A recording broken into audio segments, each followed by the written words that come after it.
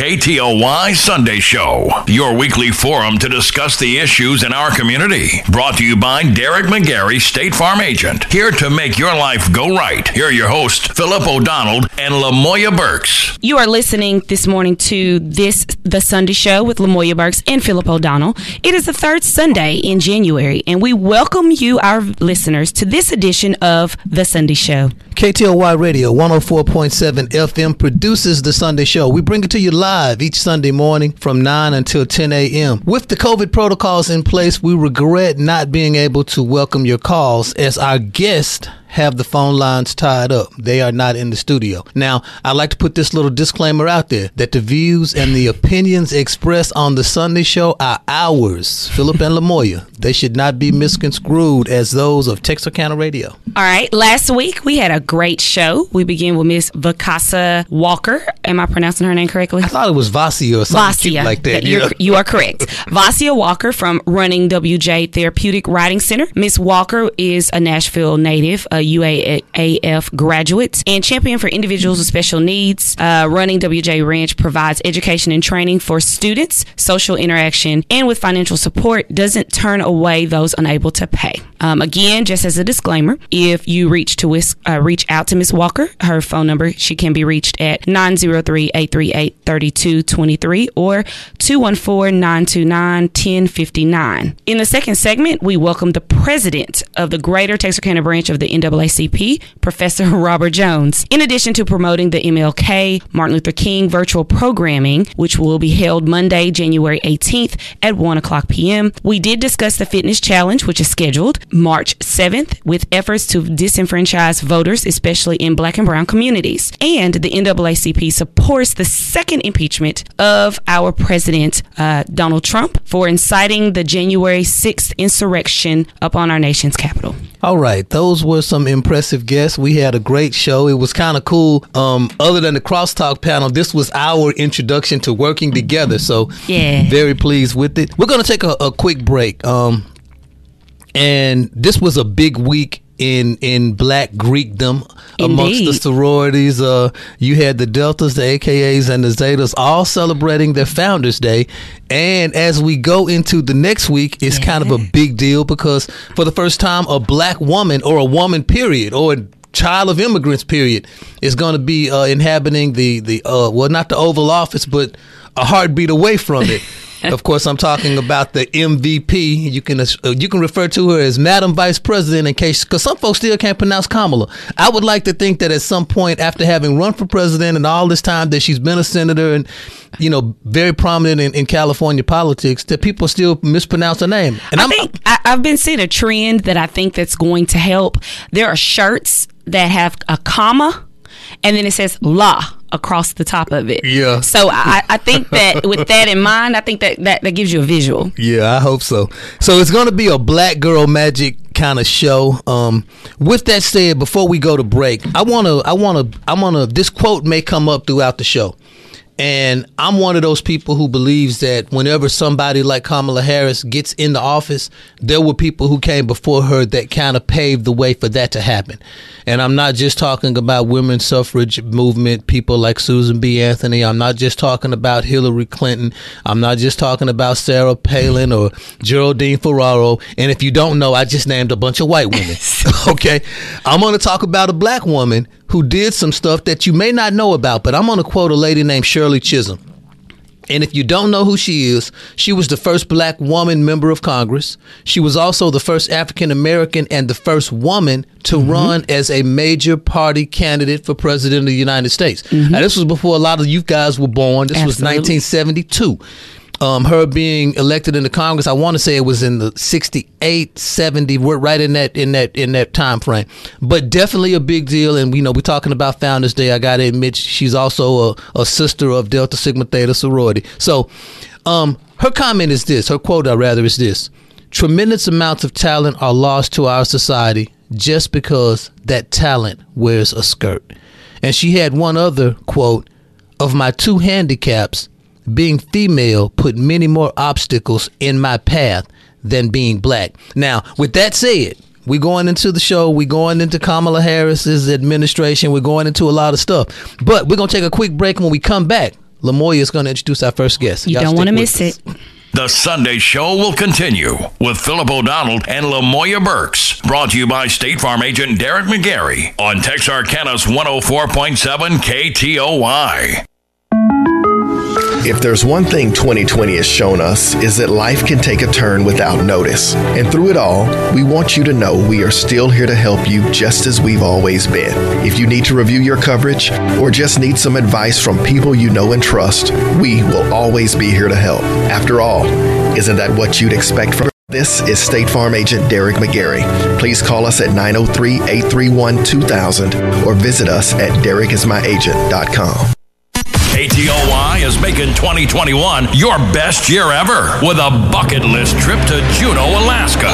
You'll explore breathtaking glaciers, fjords hundreds of fathoms deep, and feast on wild-caught salmon. 5 days of awesome adventures and world-class accommodations on your bucket list trip from Travel Juneau. Ready to start packing? Register at Flint and Crawford for the bucket list trip to Juneau, Alaska, from the station going to the coolest destinations. KTOY. It's a new year. It's double-digit savings store-wide. It's the sale of sales. It's Ivan Smith's half-off sale. Hurry in and find select mattresses half off, as low as $2.99. Matching sofas and love seats half off, now as low as $3.38. Select items at Ivan Smith Furniture are at their lowest prices ever. This matching sofa and love seat half off, only $3.69. Prices are slashed. Items are ready to go now during the half-off sale at Ivan Smith Furniture. See store for details. When you look local first, you help local businesses grow and employ more locals, providing direct benefits to our local economy. At Ashdown Dental Clinic, Reese Lunsford and the team understand how anxious you can feel with a visit to the dentist. They take your whole well-being, not just your teeth and gums, as important as it should be. They provide an individual, holistic solution because everyone is different. If someone you know is experiencing mental health problems, Community Health Corps can help. Contact us at 1-800-4INTAKE today. For immediate help, contact our 24/7 crisis line at 800-832-1009. Ivan Smith Furniture has exactly what you're looking for. Living room, bedroom, dining room, kids room, office, even outdoor furniture. Plus mattresses, accents, and entertainment centers. Financing, delivery, online bill pay, and so much more. Ivan Smith Furniture with locations in Texarkana, Hope, and Atlanta. To help your local business community grow, go to looklocalfirst.com and click on Texarkana. 104.7 Jim and K-Toy. Now back to the Sunday Show with Philip O'Donnell and Lamoya Burks. Brought to you by State Farm agent Derek McGarry on Texarkana's 104.7 KTOY. And we are back for this edition of the Sunday Show with Lamoya Burks and Philip O'Donnell. And with us, I am very excited and honored to have our first guest this morning. With us, we have Dr. Lauren Robinson, who works for Christus St. Michael. Dr. Robinson, are you on the line? I am indeed, Lamoya. Good morning. Good morning. I'm just it's just astounding the work that you're doing in the medical field. We just want to take a moment to allow you to introduce yourself to the Texarkana area. Sure, thanks, and good morning to you, Philip, as well. It's a pleasure to be here. So I am relatively new to the Texarkana area. I moved here about a year and a half ago from Philadelphia. I'm a physician by training and had worked in public health as the Deputy Secretary for Public Health for the state of Pennsylvania. I moved to Texarkana a year and a half ago to serve as the Vice President for Medical Affairs at Christus St. Michael Hospital. And, when I took that role, the goal was to increase our physician recruitment, to look at safety and quality outcomes at our hospital. And then 3 months later, COVID hit. And, we thought COVID was going to be no big thing. We thought it was going to be just a passing moment in history, probably to look at more like a month than a year. But in that time, I've taken responsibility as the medical lead for our incident command for the response for COVID-19 planning and preparation and response at the hospital. And so, as you can imagine, it's been a very busy year. It's lasted longer than I thought it was going to, but it's a pleasure to serve our community and make sure that the folks in our community are getting the care that they need. Now, Dr. Robinson, that was a good introduction, but you kind of left out some pieces that I want to hear. And large let me tell you pieces, specifically, large. A lot of times people, they reach a professional stature in life and people can't identify with them or can't relate to them because, you Dr. Robinson, who make a lot of money and cute and sit up there in the big office. And, I want some young girls to be able to understand where you came from. So talk a little bit, if you don't mind, about Duke and Spelman and life before you reached the stature of where you are now. Sure, and I think mentoring is one of the biggest things that you can do, and the biggest gifts that you can give back to the community. I was determined to go to college no matter what. I wanted to go to college far away, and an older sister in our community told me about Spelman College. And when she told me about Spelman, she's like, this is a college built for you. It is a college for black women exclusively. And at the time, I was like, why would I want to go to school with a whole bunch of girls? And then I started looking into the legacy and the history and the heritage of Spelman College and about all of our HBCUs. And I was just like, wow, there's a space just for us to thrive and flourish. And this is before folks coined the term Black Girl Magic, but just to know that there are histories of women and men who have come before us to sacrifice and achieve educational excellence and then reach back to mentor to encourage us to go to our historically black colleges and universities was amazing to me. And so I took a big chance and went far away from home for school, but I don't regret it at all. Loved being at Spelman College. I'm on the board of trustees now. The youngest ever alumna trustee, and then have been moved to the full board of trustees within the last year, and that's been just a pleasure to serve and to be able to give back at a larger level. And when I was at Spelman, I was thinking, what's my dream? What do I want to do? I knew that I wanted to help people, but you can help people in so many different ways. And I decided that medicine was my path. I wanted to give people the gift of health so that they would feel well and feel good about themselves and be able to achieve whatever dreams they wanted to do, which is why I pursued medicine. I went to Duke for med school. It was not a crystal stair. I applied to med school twice. Preparation is key. I can talk at a different time about making sure you study for these big exams. But, my path at Duke had continued to help me achieve excellence and to highlight things that we've known in our community forever that have existed, which are health disparities, and to think about how do I make an impact outside of the exam room? So I loved seeing patients, and I still love clinical care, but there's so many more pieces. And, the COVID-19 crisis has highlighted health disparities in a way that we have known forever, but that people outside of the black community are starting to understand better and be willing to address and take a moment to listen and think through actual solutions. And I think that's why my path to medicine and my path in public health and healthcare administration really is dedicated to addressing health and healthcare disparities and thinking about, not only just talking the talk, but walking the walk. What do we do to address it? Wow. I mean, I'm just blown away. Again, so excited to have you here in our area. Speaking of health, here Texarkana sits a little bit more rural. There is a lot of expansion going on in the city as far as economic development, but I did notice as we were preparing for today's show, Rural America shows that the top leading causes for greater risk of death include, and I'm sure you're an expert with this, heart disease, cancer, there's the unintentional injuries, chronic lower respiratory disease, and stroke. Specifically, Chris's Health did do, I guess you would call them focus groups, a whole case study, and many of those same things came listed 1 to 12 on the list.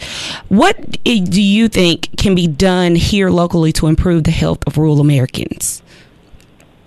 I think it really starts with communication and listening. I think that when a person goes to the doctor, unfortunately, or fortunately, doctors have a lot of knowledge. They have a lot of things that they've learned in books. They have a lot of questions kind of in their mind in advance to ask patients before they walk in the room. And I think the most important thing that doctors can do is when they go in a room, just press pause and to listen to their patients. And to ask them, what are the number one? How is your health important to you? Or what about your health is important to you? If you could be healthy and you needed 3 things to help you be healthy, tell me what they are. And a lot of times it's not just blood pressure medication or having a surgery or something like that. Folks will say, I can't afford my medications. Medications are expensive. And I will tell you for sure, physicians have a lot of time no idea how expensive these medications are. And so you'll see someone with high blood pressure and say, I know they need 3 or 4 medications. I'm going to write this script, and then they're on their way. And the doctor's like, well, I feel like I did my job. I diagnosed them with high blood pressure. I gave them blood pressure medications, and my job is done. But they have no idea how expensive these medications add up to. And I think the other part of it is a lot of times when you're learning, you learn about this disease or that disease. And a lot of times folks have more than one thing going on, just like with life. So you might have high blood pressure and diabetes. You might have high blood pressure and a history of COPD. And so all of those medications can add up to a lot of things, and people end up picking and choosing what things they're going to be able to pay for that month. And so I think physicians need to know better, to listen to their patients, listen to the things that are contributing to them having good health or poor health, and then working in a partnership way to figure out how to address those issues. I think as we think about kind of the cost of medications, that's a conversation that physicians, I think, need to take to D.C. and lobby and say, hey, look, I can't take care of my patients if you all charge these high prices for medications. That's our responsibility as physicians. And then I think as patients, we have to be empowered as a community to tell the doctor what's going on in our lives. So often we have this stigma about the stresses or the things that are going on that we don't want to tell the doctor about, and it'll be very difficult to get your diabetes or your blood pressure or your COPD under control if you have these other things in life that are negatively impacting your health. Let me ask you this, Dr. Robinson, and, you know, the more I listen to you, the more I like you. And I'm just going to say what I'm sure some people are out here thinking. I'd love for her to be my doctor. So it sounds like you do a whole lot of stuff that's administrative and at the higher level of how the hospital functions and this COVID response and whatnot. But can people see you as a patient? Can you also kind of get to go into the room with patients? I wish I could. So this time I'm not seeing patients. I think especially with the COVID crisis, that in and of itself, I think, is a full-time job, and we need to investigate that. I think as health systems, you're going to need someone managing that full-time. But I'm not seeing patients right now. But I think in this role, the way that I can impact patients' lives is to recruit physicians to our community who care about our community and who look like our community. And so I think some of that means going out and recruit folks who are already doctors, and some of that means, talking to high school students in our area, going to all of our local high schools and saying, are you interested in being a doctor? This is what it means. This is how I can support you getting there. Because, I think a lot of times people get their MDs and then go to work and come home, and that's all they've got time or energy for. But there's so many other folks in the pipeline, and the pipeline is still our elementary, middle, and high schools. Now, Dr. Robinson, I was just blown away. Being a researcher librarian, I did do my extensive background search on you. I am just blown away. I noticed you had an experience with C-SPAN and the late John Lewis. Can you talk to us about those significant experiences? Yes. So so when I was in Pennsylvania, I was really passionate about the work about Black maternal mortality. And fortunately, it just happened to be at a time when a lot of people were raising their voices. And again, eventually people were listening. And so in Pennsylvania, we were able to pass legislation to establish a maternal mortality review committee, meaning a committee that looks at all of the women who died as it relates to childbirth and figure out what's going on. Again, in our community, we know a lot of what's going on is that there is real, live, and active racism. And because I'm in healthcare, I speak about racism in healthcare, and that's kind of what I'll talk about today. But that is a very real issue. And so for so long, people have said, oh, it's because people have underlying conditions, or this person was sick, or after they had surgery, they had a lot of bleeding, and that's why they died. And sometimes that happens, and it's important to be able to address those things. But we know that racism plays a role, an active role. And so I had done this work in Pennsylvania, and so I got an email from someone who was like, well, can you come to D.C. and testify? And I was like, who is this person? And I looked it up, and it was one of the late John Lewis's staffers asking me to come testify. And I was like, sure. And he gave me the dates, and the date that he gave me was actually supposed to be 10 days after I gave birth to my son. But God had other plans, and my son ended up coming 2.5 weeks early. And so I turned out, I was about 3 weeks from delivering my son for the date that I was supposed to be down. I was like, well, this is a big deal. And I think, it's an honor to be able to testify before Mr. Lewis, but I think the the big thing is that we need to elevate our voices. We need to hear from Black women, and we need to hear from Black women across the spectrum. I think I am privileged to have my MD and have the resources to be able to go down and testify, because I had my mom able to watch my son for that day. My husband was off, and so it was very easy for me to hop on a train, go to D.C., or relatively easy, and testify. But so many Black mothers can't. And so I took it as, this is my responsibility to my sisters in this country to talk about the work that I was doing professionally, and a little bit about my personal journey as a Black mother, even though I was only 3 weeks in. Through my pregnancy and my delivery, you think that I would have received this optimal gold standard care where it would have been everything was perfect. And that's just not how it went. And I wasn't surprised, but I think that, the hospitals were surprised. I think my doctors were surprised to hear that this is what my experience was, because they made assumptions. Now, there was a doctor recently who died of COVID, and she was a Black doctor, and prior to her demise, she commented upon the unjust treatment that she felt, because the white doctors who were treating her, they just saw her as another Black person. They didn't see her as a Black doctor. So any thoughts or comments about that experience? Because it seems to relate perfectly to what you just commented on with your issue with maternity. Yeah, so Sister Dr. Susan Moore, we have a Facebook group of Black women doctors. We're called Mocha Medicine. And Sister Moore had actually shared her video with us a few days before. And we said, sis, you need to take this viral. You need to make this public. You need to share this across all platforms. And we'll share it too, because people need to hear this. I think a lot of times, whether it's the general public or physicians, think that MD protects you. And it really just doesn't. Because at the end of the day, they see you as a Black woman. And for her, I don't know if you all saw the response of the CEO of the Indiana Health System, of Indiana Healthcare at IU. He said, well, it could be, this is bad, and systemic racism and all these things. And it was actually an excellent response until he got to the point when he was like, maybe the nurses felt intimidated by such intimidating Black women who was advocating. Imagine it. I was like, you don't have anybody in your office to read over your stuff. But, that's just not an excuse. And to always say, number one, we always say, you're there to serve the patient. I've had people come in wearing Confederate flags, and I have taken an oath to first do no harm and to serve patients. And so I have to put my pride aside, unless somebody acts crazy. Yes. And serve and take care of people. And from her video, yes, there can be challenging patients. Yes, she probably had demands, but they had a responsibility to hear what she was saying. And her video was about her having pain and her pain not being addressed. And it's incredible to me, because they've had published studies, which is what doctors, love to quote and respond to, about that. Doctors think that Black patients have less pain. They think that Black patients don't need pain medications.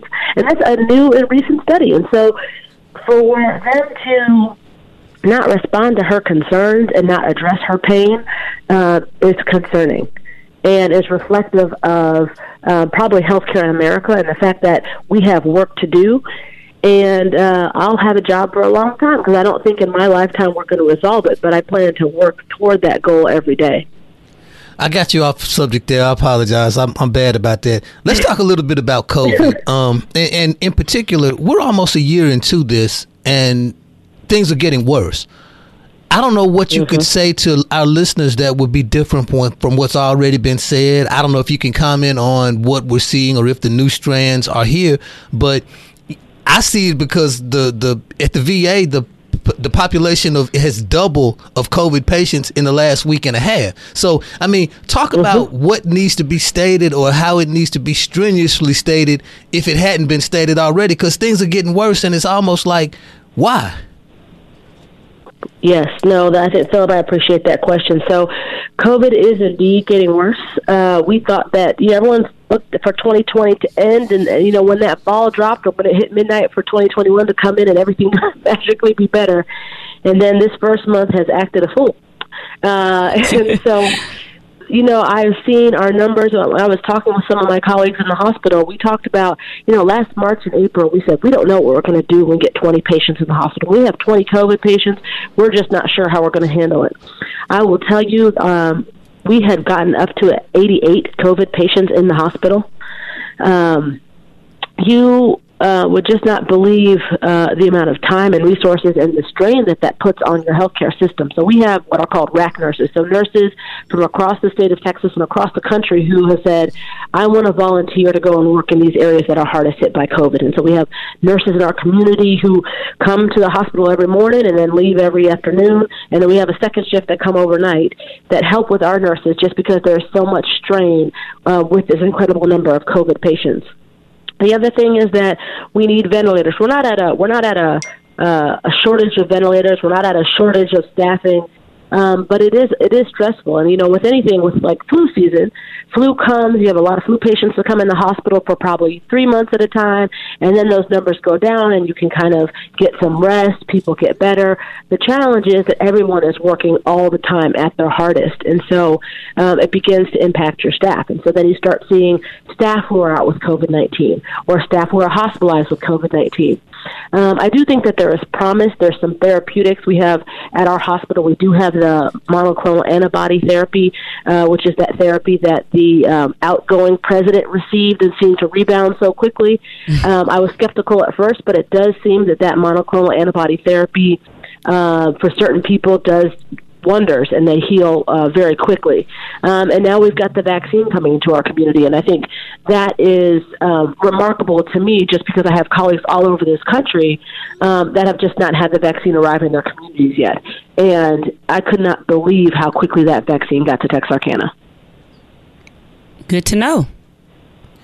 You're going to be the main speaker at the NAACP's virtual program on tomorrow. That really was why we brought you onto the show, so we can't not talk about it. So I know you don't want to tell our listeners today, what you're going to say tomorrow, but just something in general about MLK. And I mean, when I looked at the flyer, it says of all the forms of inequality, injustice in healthcare is the most shocking and inhumane. I had never heard that quote by Dr. King. Talk a little bit about the virtual program, if you don't mind. Sure. And, I think that's the thing that so many folks don't realize. I think civil rights touches so many areas. And I think a lot of people think, MLK and Black Lives Matter, it's about law, which is a huge piece of it. But if you don't have your health, you are not going to be able to advocate for yourself. You're not going to be able to march. You're not going to be able to post. And so I think that's why, so many years ahead of the time when we were even talking about health disparities, Reverend Dr. Martin Luther King Jr. was saying this inequity is huge. And it's really embarrassing that here in the United States that always tries to tell other countries what they're doing wrong and what's wrong with their healthcare systems, that exists so vividly in our system. Our program tomorrow is celebrating the history and the legacy of his life and thinking of all the things that he has highlighted and left for us to do in this legacy, this mantle of leadership that he has passed on. The fierce urgency of now, what do we need to be doing to make sure that we're honoring his legacy and also establishing a legacy for the generations coming behind us? Now, I'm impressed by the fact that this is not a Zoom call, because that calling and getting Zoom and download and all that, some of us that struggle with technology, this is just a live Facebook post, right? So, yes. I mean, people can easily join in. I mean, do you recommend that people get on a little bit before 1 o'clock tomorrow? And I mean, just what's the specifics of how they plug into this? So they can watch either on Facebook Live or on YouTube on the NAACP's YouTube channel. I recommend Facebook Live. It's easy to get to from your phone or from your computer or from wherever. Sometimes there are technological difficulties even in 2021. So I will definitely be trying to tune in a little bit ahead of time to make sure that I can get on. But I think it's been a blessing through COVID-19 that we have Zoom, because I can't imagine how we would have made it through this last year without these long distance and virtual capabilities. And so I think it's connected people across geographies, across time zones, across countries. I'm sure my mom will be tuned in from New York. She's a very proud mother, so she is all about supporting me, and so it'll be great that we can kind of share this across our area and beyond our area to know that Texarkana is doing great things, and we have great people here. And so I'm just extremely honored to be able to speak tomorrow and to continue the legacy of Reverend Dr. Martin Luther King and to continue partnering with our local organizations that are doing such great work. I want to revisit this HBCU thing in light of the fact that Kamala Harris is going to be entering as the vice president of our country on Wednesday. And I want to approach it from something I think you kind of touched on earlier. If you compare a predominantly white institution to a HBCU, the HBCUs outperform them, and it's not even close in terms of the product, the people that they grow, and the positions of power that they kind of reach. And it's interesting because despite what the numbers bear out to be the truth, the perception is that the HBCUs are inferior. Talk about that as an insider, if you don't mind.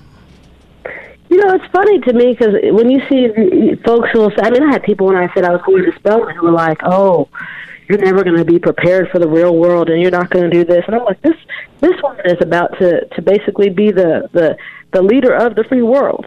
And, you know, I think the magic of a historically black college and university is that you have so many people holding you accountable for this whole you can't forget where you came from.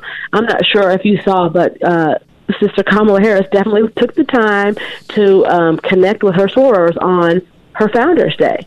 On January 15th, she took the time not only to post on social media, but they had a Founders Day program, and she was on there. She is proud of where she came from. When she accepted that nomination, she said where she came from, and I think that's the thing that HBCUs do for you.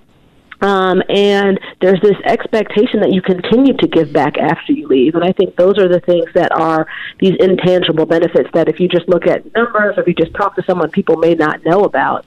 But there's a duty there that people carry with them. And then, you know, I think it, again, gets back to, I hate to keep saying the same thing, but I just think systemic racism. We've been taught to think that black is not better or black is inferior or black is not even as equal, which is why people are like, well, that school can't possibly be as equal to a predominantly white institution. And, you know, if we don't want to talk about superiority, we can just say equal to. But I only know where I came from, and just the way that my college poured into me and the way that my sisters continue to pour into me and to prop me up and give me such support, but also tell me like, hey, sis, you've got to do better. Hey, we expect better. Hey, reach higher, push harder. And I think that support is something that there is no monetary value that you can attach to. We're running over time a little bit, but I can't not talk about this. One of the quotes that Shirley Chisholm gave, and I see her as a predecessor to Kamala Harris. I think if she hadn't done the things that she did then, we wouldn't have the MVP that we have today. But one of the quotes that she has is that tremendous amounts of talent are lost to our society just because that talent wears a skirt. Women such as yourself in the medical field are becoming quite commonplace now. So it's almost like what Shirley Chisholm is saying is, man, this is a double whammy, being black and then being a woman. But they treated me worse because I was a woman. So what are your experiences? I don't know. I mean, I've listened to people like Jocelyn Elders, who was formerly the Surgeon General. But, you know, obviously my perspective is going to be different because I'm a guy. So talk a little bit about that if you don't mind. Yeah, you know, I think as black women, we band together as black women, and I think we have, as a community, realized that's the only way that in this country we would have survived. There's no way as a race we would have survived slavery if we did not band together and support each other. I think that in white communities there have been probably different stressors. And yes, they banded together to get themselves the right to vote, but they didn't have the stressors that had to push them together and that their survival was depending on each other. And because we have done that for centuries, and obviously probably before slavery, when we were on the other continent, I think that there is this expectation that you kind of support and lift as you climb. And I think that is something that all black women, now you might have black women who don't subscribe to that and decide that they're going to do it on their own or they don't want to, but if you ask them, they are at least aware of the concept. I think in general, white women don't have that as something that is kind of hammered into their head or talked about, or if you look at their histories, there aren't as many examples of them banding together and supporting each other, and I think that's why that is so different. And I would say that the networking in the black community, like if I'm reaching out to somebody who went to HBCU or to Spelman, that support is so strong, whereas I think within the female community, the women community, women physicians, that is a smaller group that I think sometimes could be seen as, oh, this person is my competition, and so I'm not going to help them.